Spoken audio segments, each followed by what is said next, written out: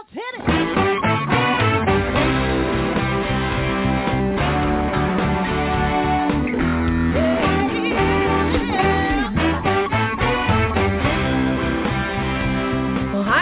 And welcome to Alzheimer's Speaks Radio. I'm your host, Lori LeBay, and I'm so excited that you're joining us today.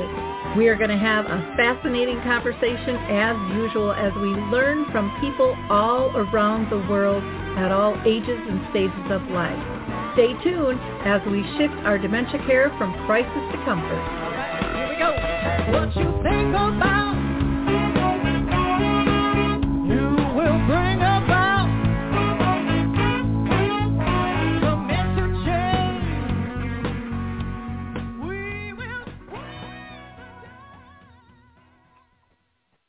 Hello, everyone, and welcome to Alzheimer's Speaks Radio. I am your host, Lori LeBay, and I am so glad that you are able to join us here today.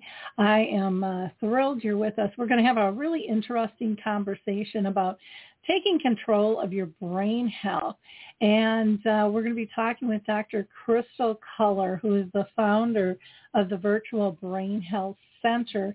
But before I introduce her, I always like to give a couple of shout-outs, and for those listeners who are new, let them know what Alzheimer's Speaks Radio is about. Bottom line, I created it because my own mother lived with dementia for 30 years. Yep, you heard me right, 30 years. And I so believe in raising all voices, big and small, those diagnosed, those that care and serve them, advocates, researchers, and more.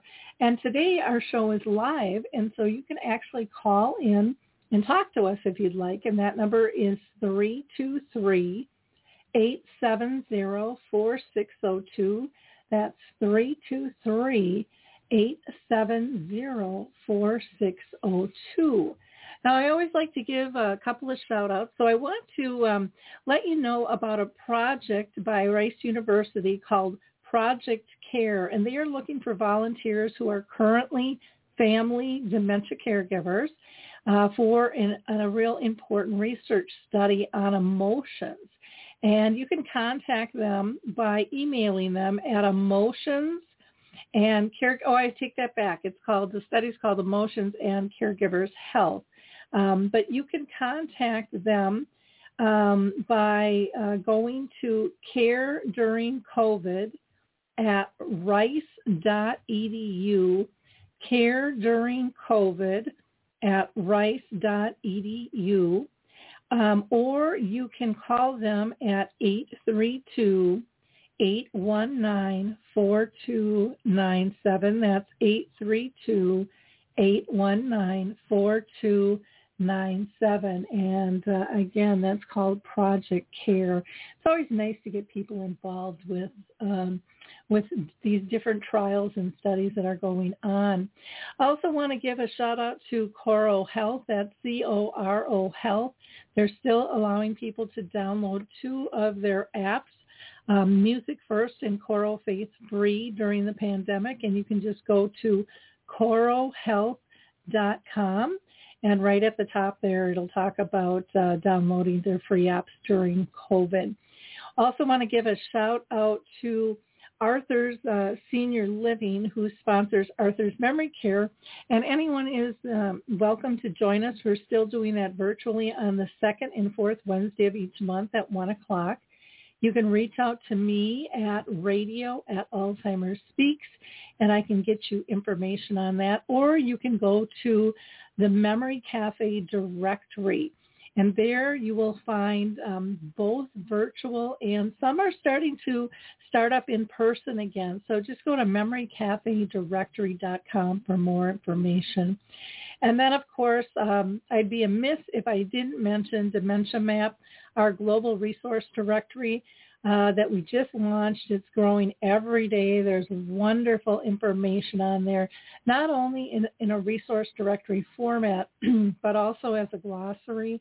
And there's a calendar of events. And we're always looking for more people to join that effort to make it a little bit easier. So Again, you can go to dementiamap.com or reach out to me, again, at radio@alzheimersspeaks.com, and I'd be more than glad to get you more information there.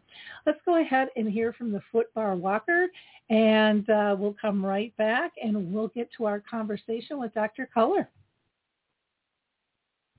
Introducing the life-changing footbar walker. I'm Peggy from Danville, Kentucky, and I'm 91 years old. The footbar walker revolutionized my care of George. The saving that I made from having to put him in a nursing home came to about $192,000. The footbar walker opens and closes just like a standard walker. The only thing that is different is the top bar and the foot bar. Does that ever make a difference? Does someone you love use a walker? Do they struggle to get up from a seated position? Are you a caregiver dealing with physical pain and stress as you help your patient? The footbar walker was designed to assist not only the patient, but also the caregiver. Patients have more control standing up, and no lifting from the caregiver is required. See how it works at thefootbarwalker.com. That's thefootbarwalker.com. Peggy, would you recommend the footbar walker? Do I ever? I would not be in the health that I'm in today at this age had it not been for the footbar walker. Well, welcome back to the show. I'm excited to have this conversation with Dr. Krystal L. Culler. She is the founder of the Virtual Brain Health Center, and she is a doctor of behavioral health, a social gerontologist, and a senior Atlantic fellow for equity in brain health with the Global Brain Health Institute of Trinity College in Dublin. And that is where she completed her residency in training on dementia and prevention, as well as social determinants of brain health. So welcome, Dr. Culler. How are you doing today? I'm wonderful. Thank you so much for having me this afternoon and to be a part of your growing community. Well, I'm very excited to have you on. I think we can't talk about brain health enough. But before I go into my questions for you, I always like to ask every guest if they have been personally touched by dementia in their own family or circle of friends. Yes, I have. And for me, brain health has been broad. It's been a part of my personal journey, but also when I was in graduate school, my grandmother was diagnosed with dementia, and I was very close with her growing up. She played a very salient role in providing care for me and my sister when my father passed away when we were very young, and so spent lots of time with my grandmother, and so studying gerontology while I was in school and then transitioning over into dementia and memory care in the brain health space, and then having that be part of her later years of her life. It was very personal, but it was also a nice way to be able to use what I was learning to connect with her in a different way. Also seeing my family go through some of those care issues, but recognizing since I was the granddaughter, it was a different dynamic to have that relationship with her. And even the last conversation I had with her before she passed away, being able to have those memories and connect and just let her know she was the great-grandmother with the best Easter egg hunts, and I had the memory of spending the most time with her, so my sister and I knew where she hid the eggs that Easter right before she passed, and having the skills to know how to connect and make sure that last visit she had with us and our family was one of joy with her and how she was able to connect in her late stage of dementia. No. Wonderful, wonderful. One of the things I think we should probably start out with is what the heck is brain health? We're hearing a lot about it. It's something people didn't talk about. The healthcare community really didn't even talk about. I mean, I go in and get my physical every year, and rarely am I asked about my brain health. So why don't we talk about what it is? And I think there's various definitions out there too, and why there's such a growing interest in this topic.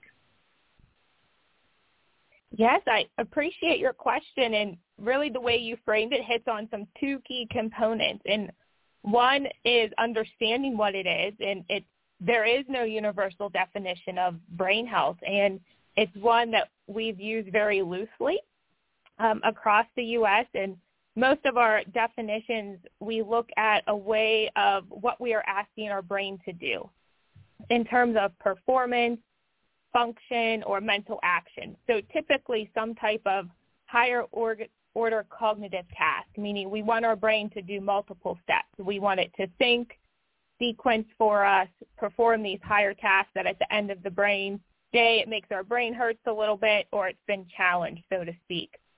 And about in 2015, our Administration on Community Living did do a national brain awareness campaign, and they defined brain health as the ability for us to remember, learn, plan, concentrate, and maintain a clear and active mind. So if you think to what are the processes involved of the task we're asking our brain to do, that's how they laid out their definition through that national multi-million-dollar campaign.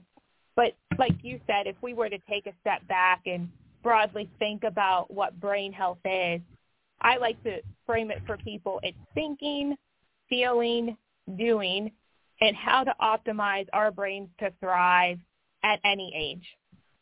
And it's just like you said, the way we are really pushing our policy right now and the call out for us is when we go into the doctor, that it's part of that narrative and conversation where we're asking about our brain health, how our performance is doing in terms of our thinking or our memory, because there is a lot that happens between brain health, memory performance, and dementia. But the way we have talked about it before is we kind of have muddled it all over together.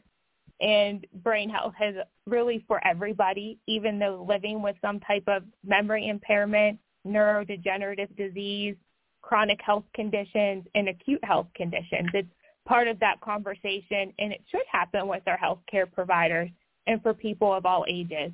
And that's really where we're lending to, is that becomes part of our normal health and checkup with all of our physicians. Mm-hmm. I like your definition of thinking, feeling, and doing. You know, it's just very simple. It's something that you can remember, short and sweet, versus the longer one that was done in the study, because there's so many different variables. And I think if it's not short and sweet, we just don't remember it. We don't repeat it. And this is a conversation that is worthy of repeating and making sure that it's understandable and clear. And I also like the feeling part, because I think so often that is left out. We talk about the thinking, and we talk about the ability to do, but we don't talk about the emotional piece that is tied to all of that, which can make or break us in anything we do throughout life, in terms of feeling good about something, or feeling sad, or not worthy, or angry. There's so many different emotions that come into play with thinking and doing. That ability to feel you're able or not able is very, very critical. So thank you for those definitions. I think that is very helpful. Do you see this conversation being had more in the physician's office? I know they're talking about brain health checks, for people of a certain age. I'm not so sure that is happening everywhere. But I also think that it's a broader conversation than just as we age and get up in years. What are your thoughts? It is something that we are really pushing to raise awareness about. One of the things I learned through my international fellowship was observing how this occurred, at least in the memory care clinics over in Dublin. And it was part of, although it was delivered with a diagnosis when people were receiving some type of memory-related diagnosis, but realizing how lifestyle, and just like you said, the emotional component, the social component, the physical aspect of that, really our whole being, our wellness, was all addressed as part of that diagnosis. And that was something that really resonated with me, in seeing how that was done in their clinics to be able to come home. And I really believe that with the field and everything that we're seeing coming out in our reports here in the U.S. is pushing forward to that. And just like you stated earlier, bringing that down the lifespan. So it's not just a later life aging issue. It's for everyone, because what we know is anyone with neurodegenerative diseases, the changes in the brain and what we are seeing is happening, 15, 20 years earlier. So if we were to take someone with even early onset Alzheimer's disease and we push that, this is for people in their 30s or 40s when changes are starting to occur. And, our brain is still developing on the earlier end until our early 20s. And so really it's part of the conversation for all of us. Wonderful. I think that is fantastic. Let me ask you this question here in terms of brain health and why it matters, and also talking about research. I know you touched on it a little bit in our first question, but I wondered if we can dive a little bit deeper on that. Oh, sure. For many of us, it's breaking down some of the myths of aging that we've heard and from neuroscience or the aging field, and really beginning to understand more of what we know about the brain. And there's 3 more key concepts that we've heard in different ways, but just to basically understand that our brain has the ability to generate new cells, which is neurogenesis, and that happens lifelong. Our brain has the ability to adapt and change, which is neuroplasticity. And these 2 concepts come into the aging conversation because for a long time, we held the belief that this was reserved for people who were younger, especially children. And we recognize that this does happen lifelong, and it can still happen for people with neurodegenerative disorders in different areas of the brain. And depending through certain lifestyle habits that people have, it can still happen through different activities that people spend their time, such as meditation. When you practice certain types of meditation, you can generate new neurons in the brain in the hippocampus, the area of our brain strongly associated with memory, even for people with early to moderate stages of dementia. And so seeing that we constantly have the ability to adapt, sculpt, and mold our brains, this physical diagnosis, and that's through our lifestyle and the way of which we live. And that lends itself to the notion of what we talk about is cognitive reserve, which is our brain's ability to protect against the development or damage that may happen to our brain. And when we think about that, it happens across our lifespan, but it's really how do we delay disease? And cognitive reserve helps us build that buffer or system, and that happens all across our ages. And that's through all the things that we do, from lifelong learning to how we spend our free time to the way we eat, the environments that we're in, and that just kind of helps us build up that brain reserve. And what we see that happens to when it comes to certain types of diseases or things that happen to the brain, it buys us a little extra time, sometimes up to 7 years from the research of when we may show symptoms of the disease. And we found that out from numerous studies of when we scanned people's brains, we saw actual pathology for diseases like Alzheimer's or dementia, but they were asymptomatic in their day-to-day lives. And that was the notion of cognitive reserve. And what's the most exciting about coming online is there's various reports that come out every year, couple of years, from the Lancet Commission on the different lifestyle factors that contribute to this life course journey that we're talking about. And really we can see about 40% of global dementia cases can be prevented or delayed by targeting some specific lifestyle factors, early life to middle life to later in life. And there's some different ones that come online each time. And the more recent ones have been hearing loss and social isolation, monitoring our alcohol consumption, protecting our heads from head injury and air pollution. And it's an exciting part of that conversation to have and know that many of these things are modifiable for our lifestyle. And that's about 40% of our risk. And we keep learning more and more each couple years when these reports come out. So I think it's an exciting part of the field to recognize that some of these factors are within our control, and we have the ability to make some choices for what we can do to optimize our own health and well-being, especially the health of our brains throughout our lifetime.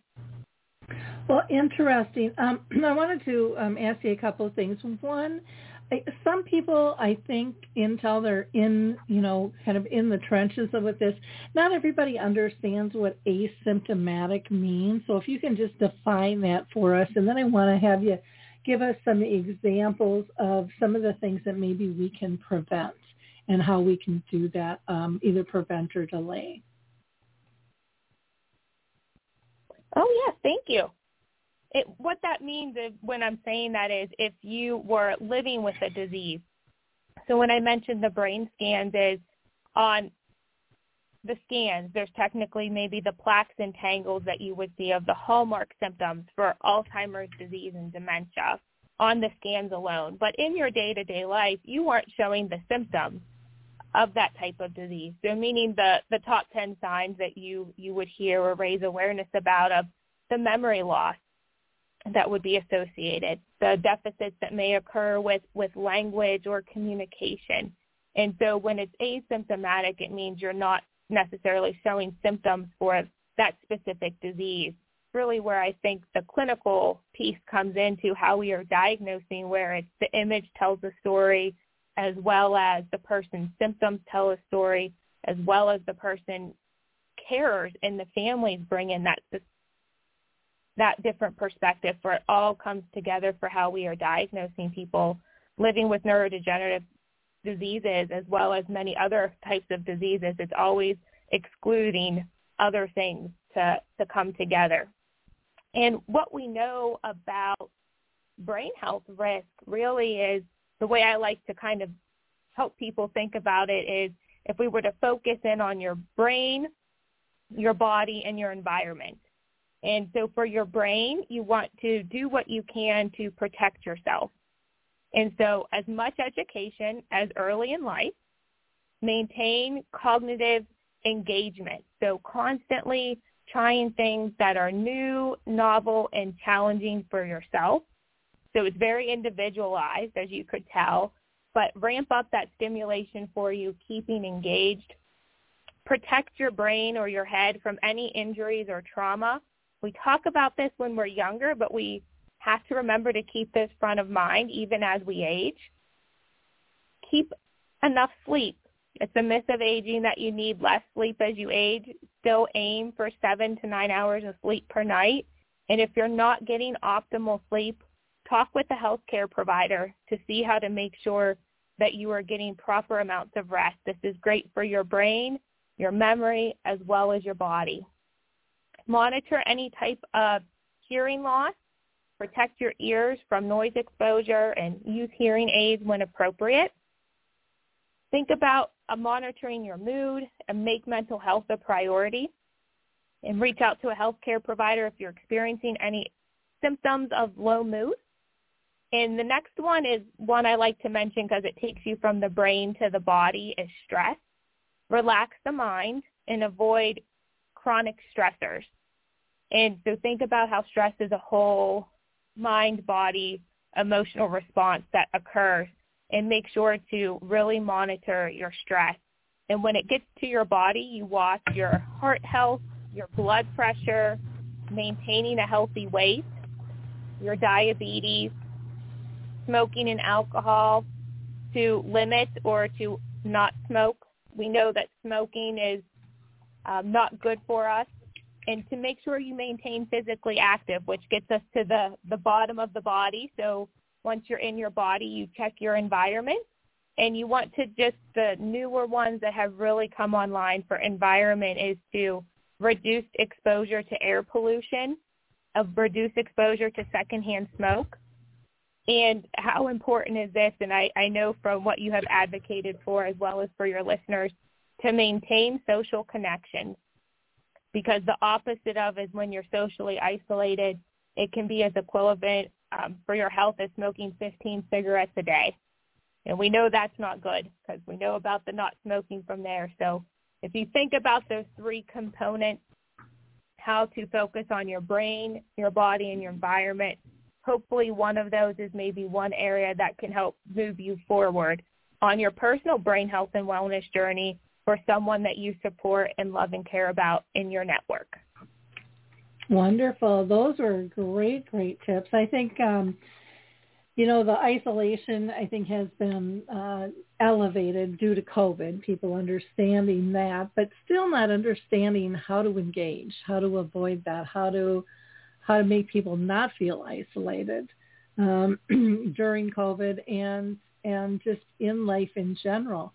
But I think everybody got a taste of what it feels like to feel isolated. And I think sometimes we forget that there are people that live like this every single day of their life. And, we've got to do better as a society and as individual communities to reach out to people. What have you thought about, the virtual connections people are making versus being able to be physically connected these days? Do you see that as being beneficial? I think it's been a different type of shift, and one where at least it allows us to connect. And from what I observed early in the pandemic was at least changing our language and messaging with how we were talking about staying socially connected, because the notion of telling individuals to stay physically distant was really what we were trying to do, rather than saying stay socially distant. We wanted people to maintain 6 feet apart for safety of what we were knowing about the virus coming online. We weren't wanting people to disengage from those social connections. So recognizing that the language was so important for what we were recommending people to do for their health and well-being, and noticing quickly how many places and experts and leading organizations quickly changed that language to say physically distant, find ways to maintain those social connections, because socialization not only keeps our brain healthy, it helps boost our overall health, there's ways to nurture our relationships, and it just is looking different during this time. And like you said, the virtual component has come in, but I've heard so many pleasantly surprising stories of people being able to adapt to the technology and how that has uplifted their spirits and opened new doors, and really actually has strengthened connections with more distant family members or friends. And much like you said earlier, to your point of people being more intentional with reaching out to those who could be more vulnerable or ones that were just kind of flying under the radar before. And what a beautiful thing that has been during this time of taking, a gift of time to reach out to others, but also realizing that will be something that's going to carry forward now that those relationships have been nurtured and are more salient in their lives. Exactly. And I'm so glad that you talked about the words that we use, physical distance versus social distance, because that really was a huge, huge piece. One of the things that made me smile when we first got into COVID, and there sure weren't very many things to smile about, and haven't been over this past year when you think of COVID and how it's changed us. But people living with dementia have been utilizing Zoom and video conferencing for years and years to connect.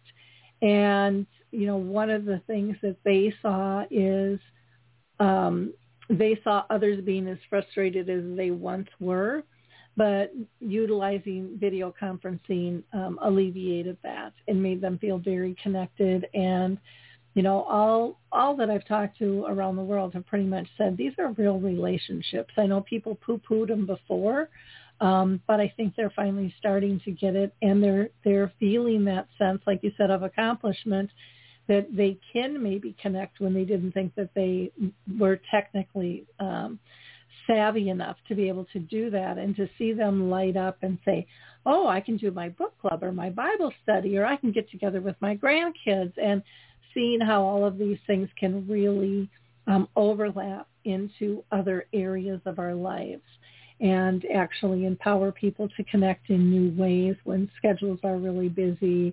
And many people, I think, are reevaluating schedules, and do they really want to be that busy anymore? Because one of the things you had mentioned also was about stress and sleep, which I think a lot of times go hand in hand, that you don't get much sleep when you're really stressed.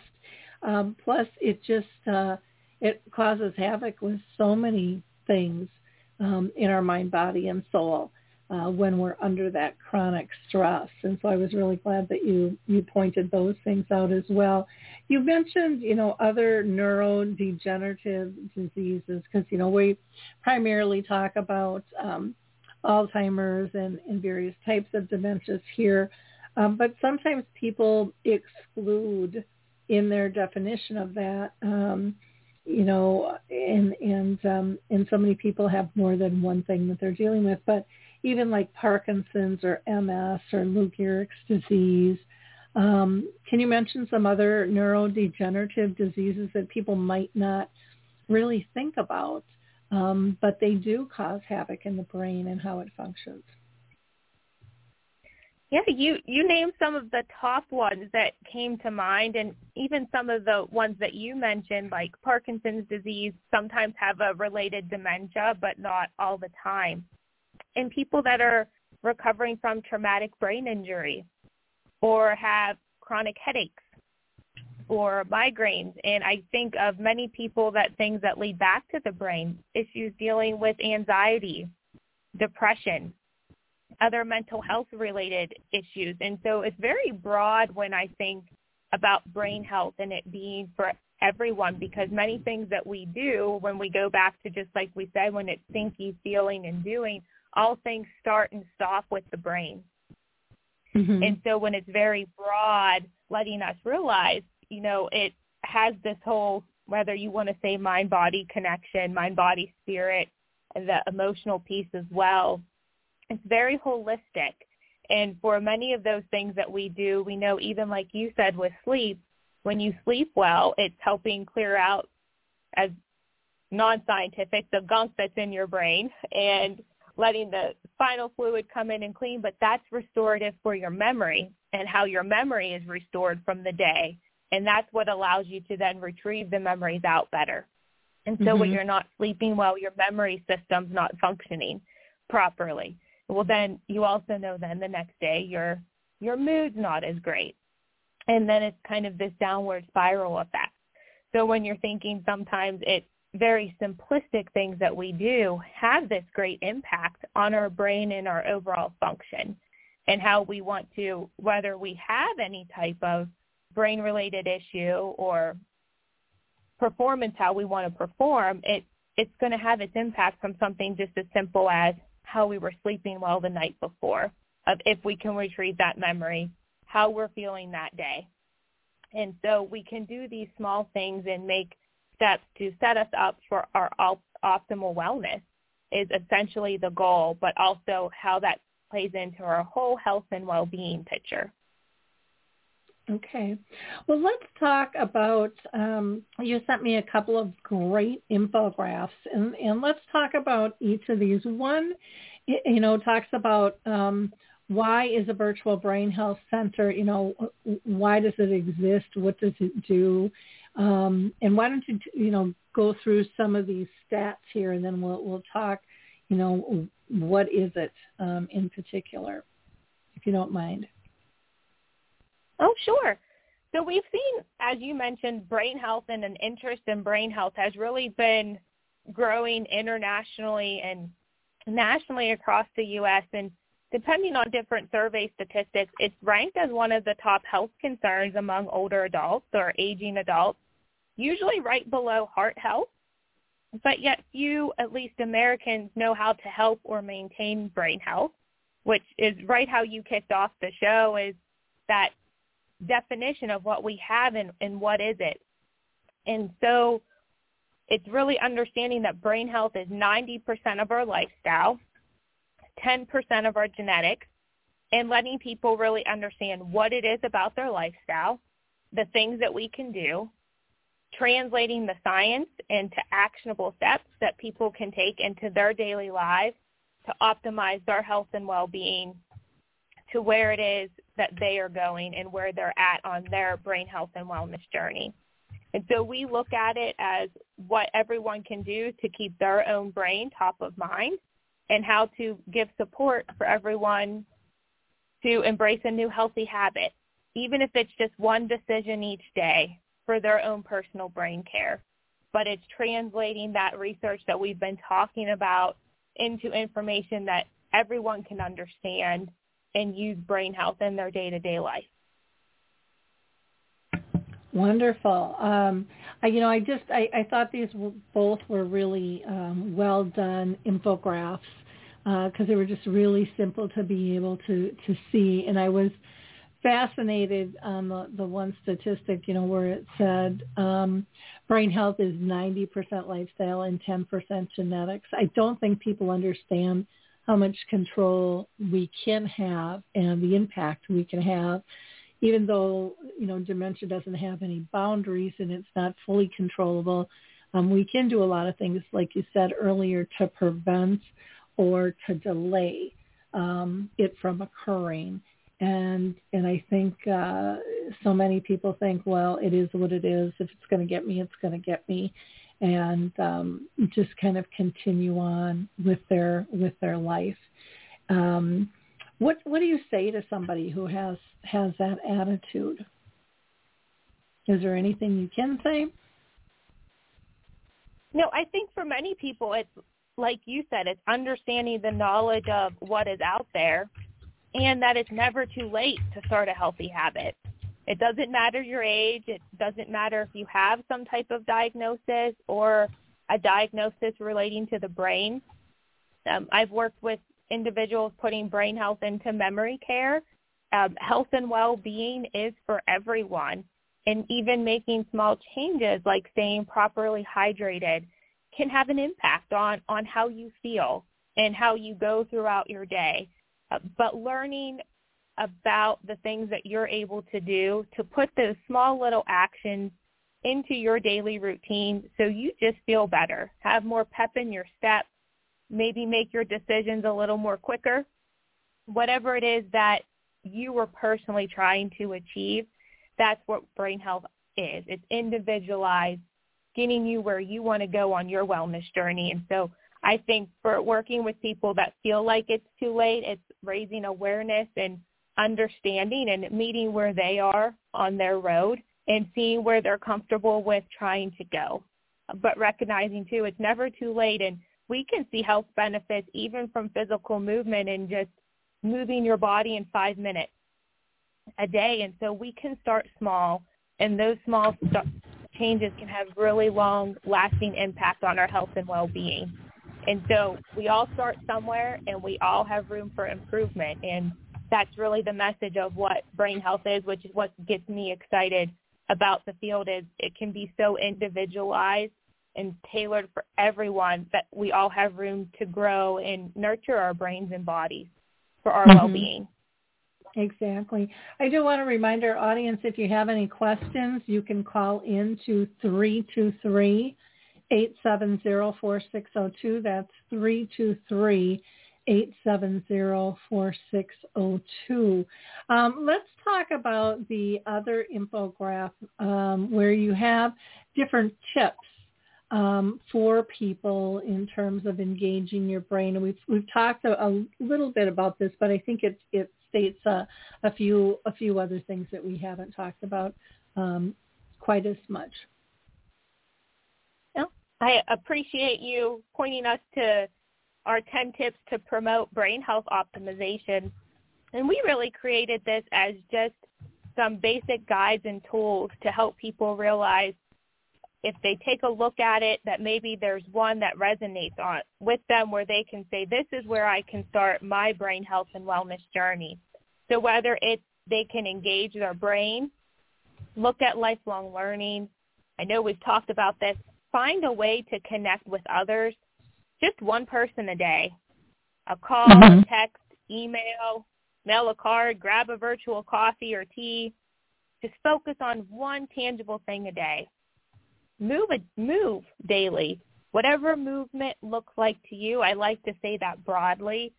Finding a way where we can naturally move our bodies in a routine that will work for us is what's going to keep us moving forward and make that successful.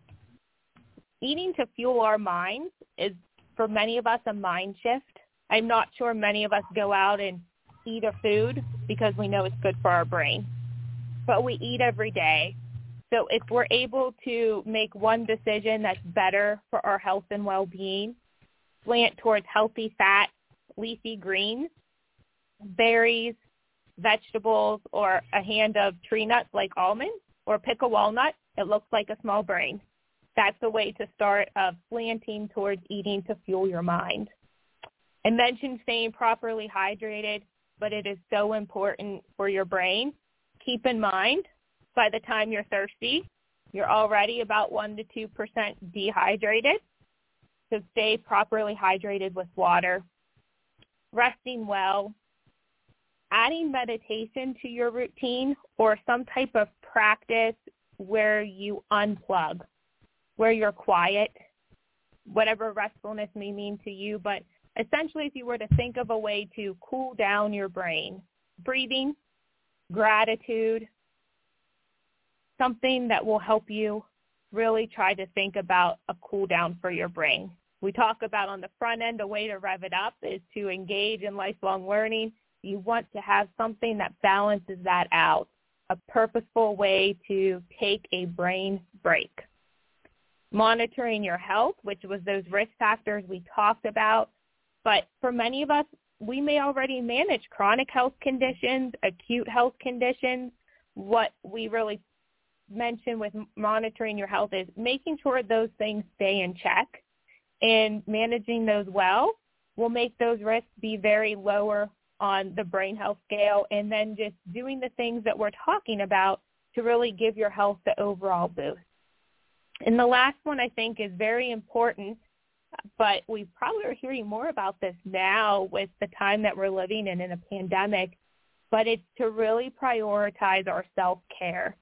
So to make our brain wellness a priority and not an option. So to start small, make one decision that could be better for your brain. And remember that those small changes, what we talked about today, can really lead to lasting habits. But don't make it too overwhelming. Make a smart goal in a small increment, whether it could just be drinking an 8-ounce glass of water when you take your medications in the morning, or your vitamin, or your meal, and then adding water at lunch as a way to stay hydrated. Make it small, make it attainable, and start building those habits to optimize your brain wellness. Wonderful. Well, those are all fantastic points for everyone to consider, because, like you said, so many of them aren't big things to do. Staying hydrated, it's something that's real easy to forget. And I know as I'm aging, I'm going to be 62 this summer, I can tell the difference, where when I was younger, I guess I just didn't notice it. And I'm not sure, what the deal is, or even just feeding my body at certain times of the day, where before I didn't eat all day, and I'd have some at 9 o'clock at night, because my body was just busy and I was off and running, but, doing things a lot different. And I think listening to our bodies as well, and addressing if there's issues. I mean, I know a lot of elders that don't like to drink because they're worried about incontinence. But you have to deal with both of those things to keep your body balanced and to keep yourself safe, because most of our body is made out of liquids anyways. And I think people don't always appreciate that we are really a sponge that we're feeding, and that is important. Go ahead. I would say that's such a important point, is we need the water. And I only mention that coming up into the warmer months, is to just be very careful and monitor that fluid intake. But you also highlight such an important point of it is a strategic balance. So finding a good time at night to maybe decrease that fluid intake so it's not so disruptive to your sleep cycle, because that's a very real issue.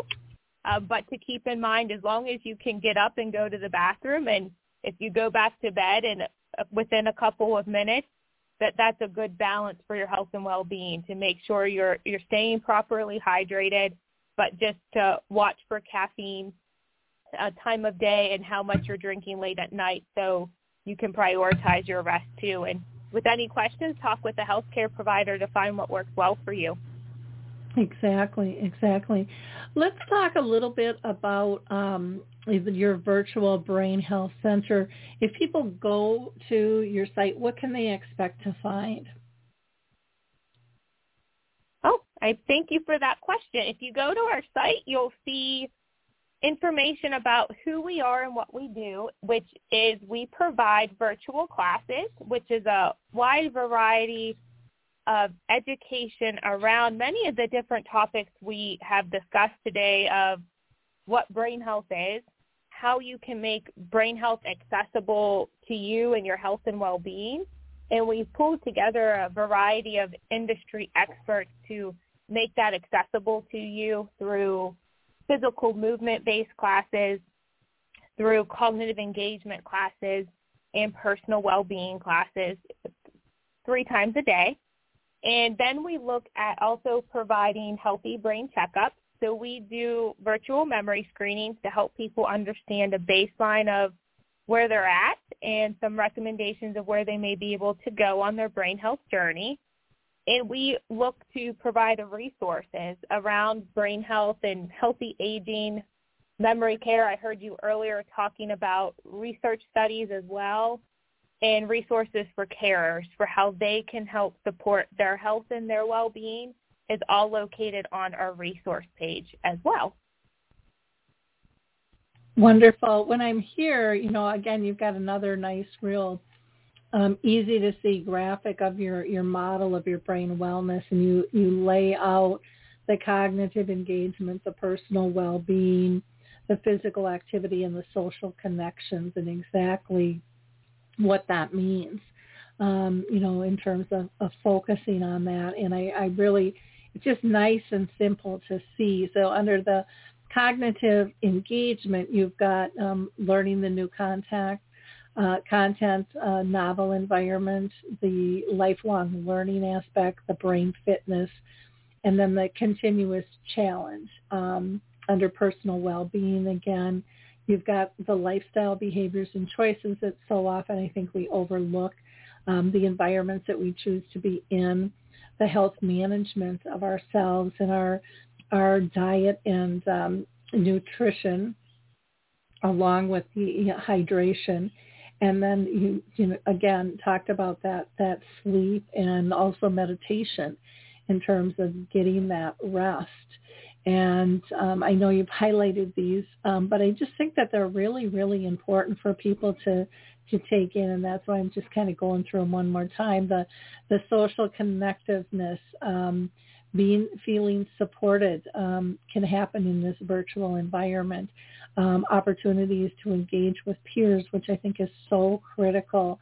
And then, feeling purposeful in those group experiences, and then the physical activity, the natural movement and lifestyle, and then the actual physical exercise along with, purposeful activities. So your site is really easy to maneuver, which I so appreciate. I think sometimes things get really complicated. I know even my own website, I'm in the process of redoing it because there's just so much information there. And that it just gets overwhelming. But this is really nice and clean and succinct for people to be able to find what they're looking for on there. So that's great. And you've got a bunch of resources listed on here too. And if you find that Alzheimer's Speaks would be appropriate, I would love to be listed under there as well. But again, it's just a very, very easy and comfortable way to maneuver. Are you comfortable, Dr. Cullen, talking about cost of classes? Do they vary, or is it a flat fee, or can people get packages? How does all of that work? Yes, thank you. Our episode will go up, and I'm happy to add your resource down there, carers. All of our classes are $5 a class for individuals to access our programs and services. And I appreciate you taking the time to share more about our model of brain wellness. We intentionally selected that model not only from the research, but also from what we feel we're able to support for people through virtual services in the community that we are aiming to create through the individuals that come and share their gift of presence with us. And so it's been exciting to unfold and support with our experts and those giving of their time to come in and engage. And again, all of our classes are $5 per class, and we do have a class pass option where you can get 12 classes for $50. Wow. Well, and it's nice because it is so reasonable for people. I think that's one of the things that people struggle with is there's so many different classes, and what do you choose, and what if it's not a nice fit? And this isn't a huge investment for them to be able to check that out and then still to be able to have the benefit of the variety too, of which they can check out and see what's the best fit for them, and yet still very reasonable if they decide to go with package as well, and getting the benefit of the discount with that. So nicely done. Nicely done. Thank you. And if people email us or fill out our contact form on the website, or they can email us at info@virtualbrainhealthcenter.com. We are happy to make course recommendations to support people where they are on their personal brain wellness journey, or where they're at with some interest, to really help make sure we get them into a class that may best suit where they're at on their well-being or what their interests are. Or, we have a list of a couple other questions we can ask. Our goal is really to support people on their wellness path and to make sure we find them a good class fit. So we work with people on an individual level to really try to find that and to do that. So we recommend the contact form on our website, or you can email us at info@virtualbrainhealthcenter.com to do that. Great. And then, for this, when I was looking a little further here, you have all kinds of different content. You've got Brain Health is for Everyone, and you've noted adults and individuals and professionals from, a lot of different disciplines, which is really nice to be able to see as well. Do you have any classes that are specific for people with dementia alone, or any combined groups that would work for them?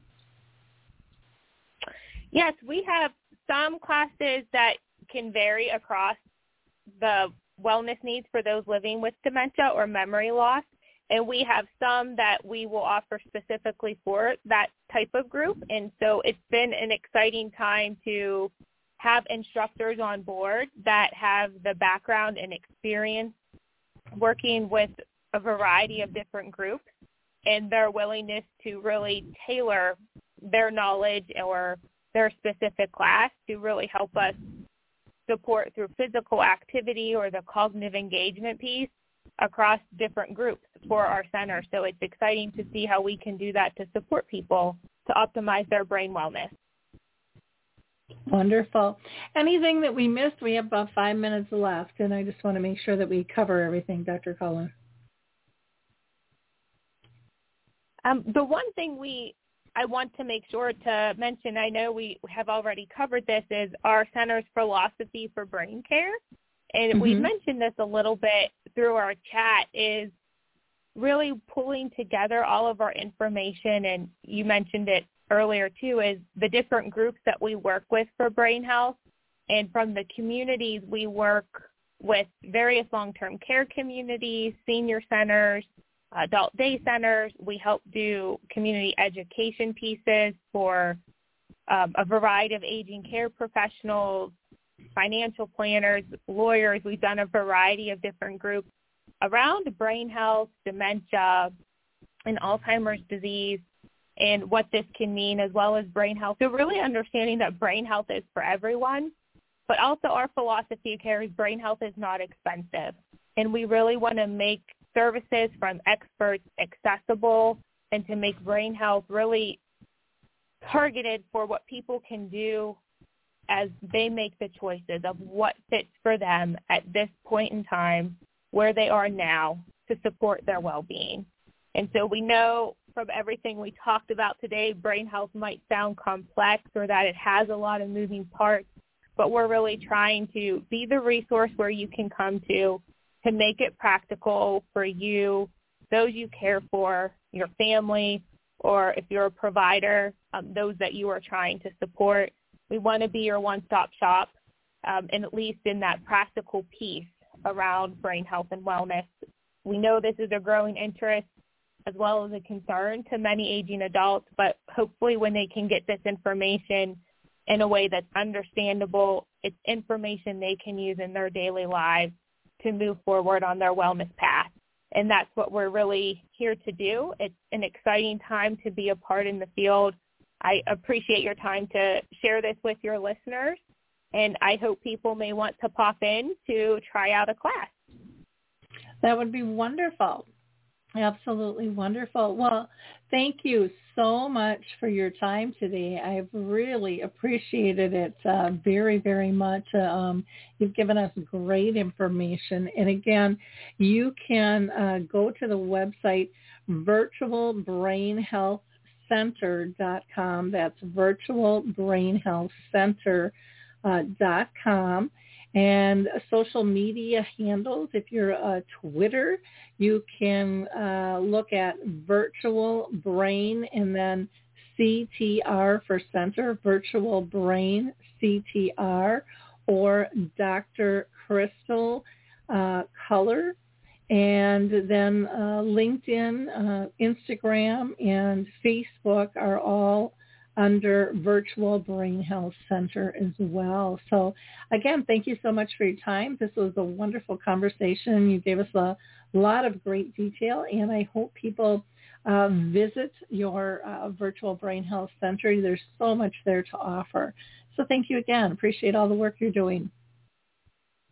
Yes, thank you so much for having us. And some of our events will also be listed on Dementia Map. And so we're excited to be part of your growing resource there. And we do one monthly free program where people can check us out as it covers our model of brain wellness and what we try to do to offer that social connections piece. It's called The Brain Changing Power of Conversation. And it's a place to bring people together to talk about emerging topics in brain health where they can come together to meet new peers. And we offer that once a month for free. And they can get the details from our website or listed on your Growing Dementia Map resource. So thank you so much. Well, thank you. You have a brilliant week, and I hope our listeners like, click, and share. You can always go to Alzheimer's Speaks to find out more about our various initiatives, or as Dr. Culler said, visit dementiamap.com. Thanks, everyone. We will talk soon. Bye-bye. Bye.